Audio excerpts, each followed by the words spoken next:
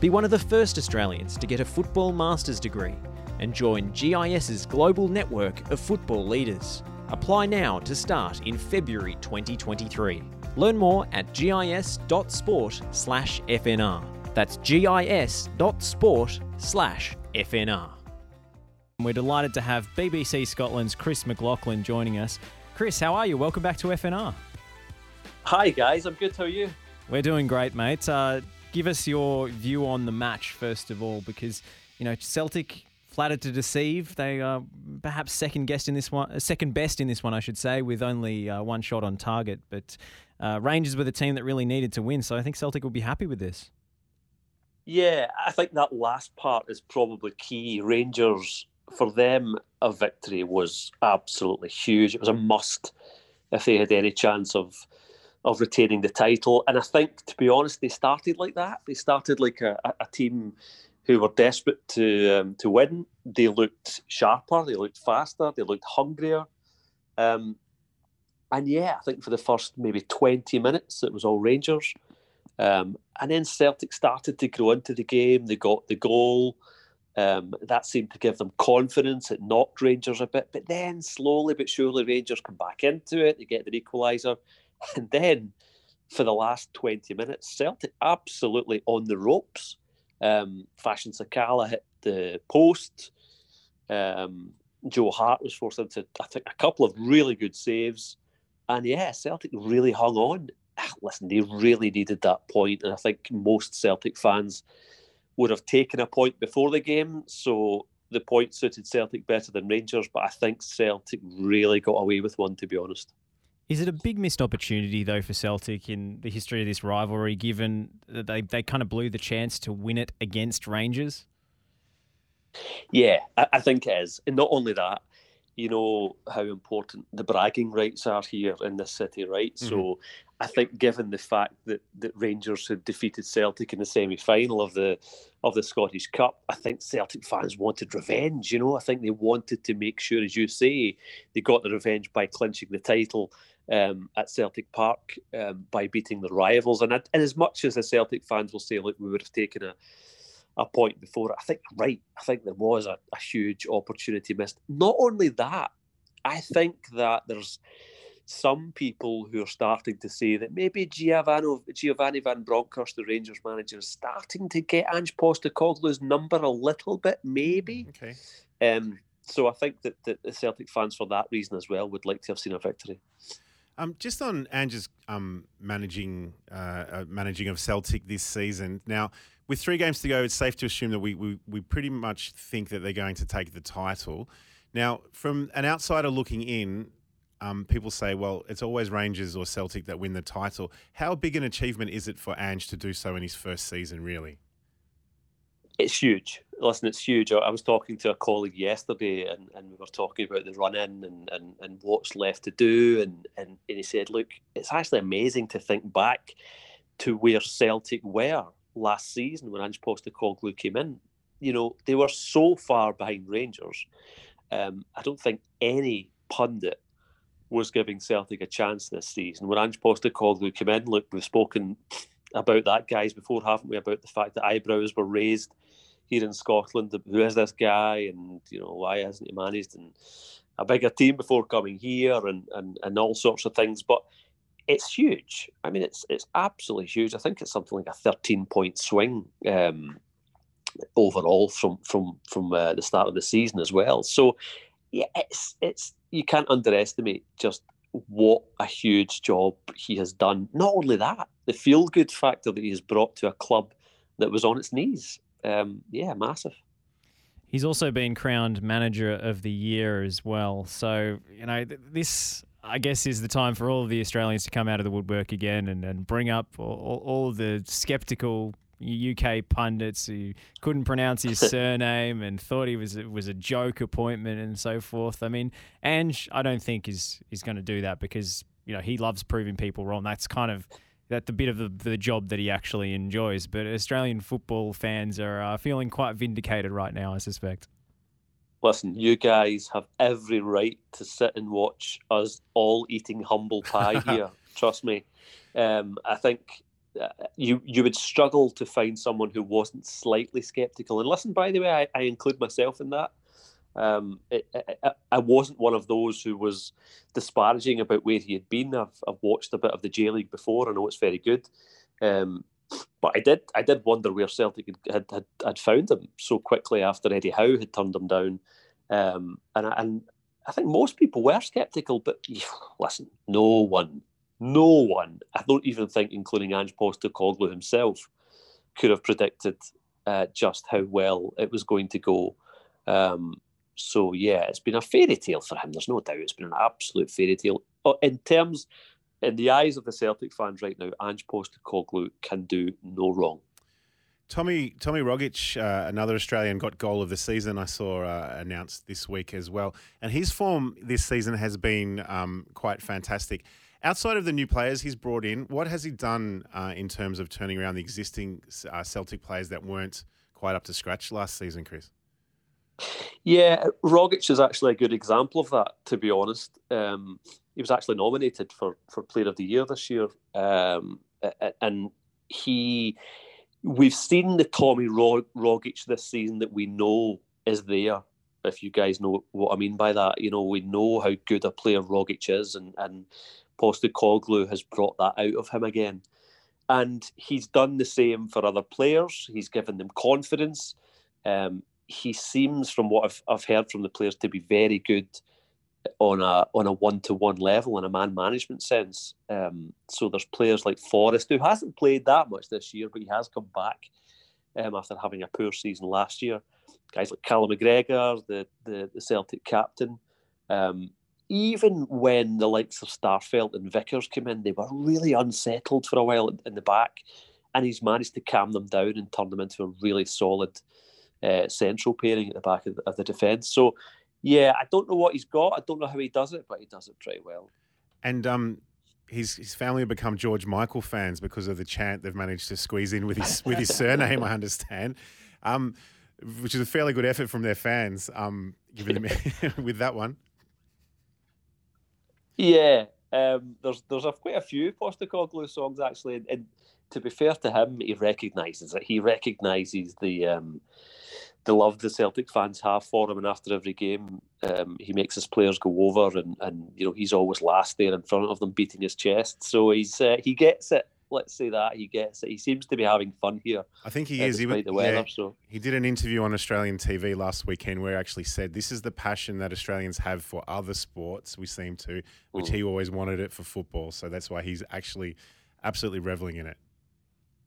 Yeah, I get that. I mean, I do get that. The passion in this city, especially for football, is. I would like to show me a city that has more passion for football, and I'll show you a liar. I think it seems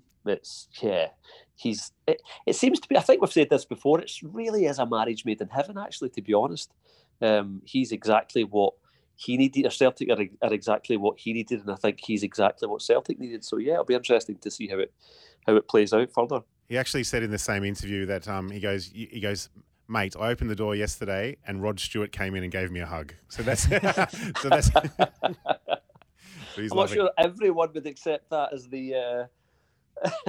the most amazing thing, but yeah, I'm sure Rod Stewart fans would. There you go. So let's talk about the other side of Glasgow. Obviously rocked by their managerial change and Steven Gerrard's departure, along with most of his backroom team mid-season. But Giovanni Van Bronckhorst coming in, what's the verdict on the job he's done so far? If you'd asked me that question a few weeks ago, I would have told you that the Rangers fans would say shaky, unconvincing. Now, I think pretty much to a man they're behind him, and a lot of that has been down to their success in Europe. Rangers have had this success in Europe for a few years now that no one can really understand, because sometimes in domestic competition they struggle, and then when the big teams in Europe come around, they dispose of them. Borussia Dortmund being a perfect example. They went through Borussia Dortmund like they weren't there. They now find themselves in a semi-final of the Europa League, with a decent chance. They're 1-0 down to RB Leipzig. The game on Thursday at home, and I fancy their chances. I think most people do. Ibrox under the lights on a European night is difficult to beat, and Van Bronckhorst takes the credit for that. He's turned into a solid tactical manager. As I said earlier on, I think there is some fears that perhaps he's got the measure of Postecoglou tactically. I'm not convinced, but some people think maybe he has. And yeah, listen, he's been around Van Bronckhorst. He's been around some amazing coaches and some amazing teams. So it's not surprising that he's got something tactically and that he's doing pretty well in his managerial career. Let's talk about Jacinta Galabardarachi. Easy for you to say, I'm sure. But the Australian women's player over at Celtic, well, we call her Australian. She might yet play for the Argentine national team if her mum gets her way. But she's been awarded Young Player of the Season and Celtic Player of the Season. I don't know how across you are the women's side of football, Chris, but what's she been like? Yeah, it's growing here all the time. I mean, it's not growing to the same extent as it is in England, perhaps, but it is growing, and they've just actually signed a deal to come under the governorship of the SPFL. So it will be interesting to see how that plays out. And you're right, and she in particular has lit up the game here. I have seen a couple of games. She's very good. She's only 20 years old. Very, very, very good on the ball. She's got a great touch. And I heard her saying that she's got some Postecoglou connection through her brother. I think her brother was coached by Ange Postecoglou back in Victoria or something. I think she said. Anyway, she's a good player. She's part of a Celtic team who are doing very well, and part of a women's set-up in general here in Scotland that seems to be on the rise, and it's going to be really, really. I'm really keen to follow that journey actually to see where it goes. Because I think more and more people now are beginning to turn their heads to it. Whereas, to be honest, there was a lot of scepticism, historical scepticism towards women's football, and I think that's slowly being eroded, and she's part of that. I wonder if her brother was in that Moreland Zebras team that Ange got relegated. That's the forgotten part of Ange Postecoglou's coaching career. That sort of 10-game stretch in a very obscure, semi-professional Victorian league where he got relegated. But everyone leaves that out of the CV. I don't think he's probably been deleted from his Wikipedia page. But come up against Hearts in the next game. Are you confident they'll wrap it up then and there? And keep in mind we've got a Hearts supporter as our producer tonight, so don't be too harsh on him. I don't know. I mean, I wouldn't put my house on it, to be honest. Celtic know what they need to do, but they have been a little bit shaky of late. I don't know if it's just nerves as to where they are, or just seeing the finishing line in sight has made them a little bit nervous. Hearts are a good team. They are a good team. They're such an improved team this season under Robbie Neilson, and even though Hearts don't really have anything to play for, I would expect them to put up a good game against Celtic. And no, I wouldn't say I was really confident that Celtic will do it. But hey, listen, they know that they're one win away, so it's an amazing incentive, isn't it? Let's talk about Jason Cummings. We asked you about him last time you were on the show. He has absolutely lit up the A-League, I have to tell you. Very positive reporting back on Jason Cummings and his exploits with the Central Coast Mariners. He's had fantastic attitude. He's enjoying life on the Central Coast, driving around in his old combi van and having a great old time, I think. So, the calls are growing. Himself? It seems to be. Yeah, all of the reports are he's behaving himself on Wow. the pitch, and he's just going to the beach and driving his combi van around off the pitch. And seemingly fit enough to thrive in the A-League anyway. And the calls are growing. The chorus is growing for Jason Cummings to be capped by the Socceroos for our World Cup playoff. Well, maybe all that Jason Cummings needed here in Scotland was a beach, some sunshine, and a combi van, and that's clearly what was missing. Listen, I'm delighted to hear that. Honestly, he's a good guy. He's as I said before, he's unique. There is definitely a cracking football player in there. He just needed to knuckle down. He needed to knuckle down and take it seriously. And I think that quite a few managers that I know who have had him in their dressing room were just pulling their hair out because they said that this is such a talented boy, but he wouldn't knuckle down. So I'm really, really happy to know and to hear that things are going well for him there, and long may that continue in his combi van and his beach well, he's exploits. He's coming third in the Golden Boot. He's had 17 games. He's scored 9 goals, but more importantly for Australian fans watching, 5 assists as well. He seems to be adding that extra dimension up front, which we may use because we have a couple of knockout qualifiers and we don't really have a set striker or a striking option at the moment. So there's a month to go and the Mariners are moving into the final, so he'll have a few more games to prove himself. He doesn't lack confidence, Jason, and I don't mean that in a bad way, right? Don't get me wrong. He's full of confidence. I have this memory of him trying a Panenka. I think it was in a cup final or a semi-cup final, and he hit the bar. No, in fact, it went over the bar. And I was interviewing him afterwards, and he just shrugged his shoulders. I mean, Hibs, who he was playing for at the time, won the game, but it was terrible to watch. Honestly, it was such a terrible thing. Panenka in a final missed it. Well, maybe we'll keep him off penalties if he plays for the Socceroos. I would. Then. He's actually missed a pen this season for us, well, for the Mariners as well. So yes, it was. He did have one saved. It wasn't a Panenka though. Is this a fair trade? Is this a fair trade, Lyndon Dykes for Jason Cummings? Are you happy with that? Do you know what? Yeah, probably would take that. I probably would take that. Yeah, Lyndon Dykes has done very well for himself. He can't stop scoring for Scotland when he's fit. So we need all of the help we can get to beat Ukraine, and then hopefully Wales to get to the World Cup for the first time since 1998. So yeah, we'll take Dykes. We can have Cummings. How's the Scottish public feeling about this qualifier, by the way?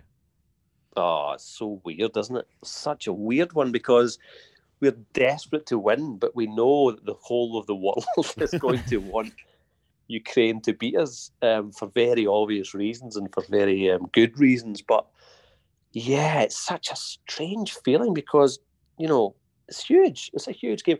I think there's confidence given where Scotland are at the moment. They're doing very well. But we just don't know what kind of Ukraine team is going to appear and what kind of shape they're going to be in. I know they are playing friendlies in various European countries at the moment. So, yeah, listen, let's just hope they get here and can play football. I think that's what everyone wants. Absolutely. Well, Chris, thank you so much for giving us your time. And I'm proud to announce that the Scotland-Australia Trade Summit has been successful. Lyndon Dykes for Jason Cummings. We'll shake hands on that deal, mate. That's our headline today. Thanks, guys.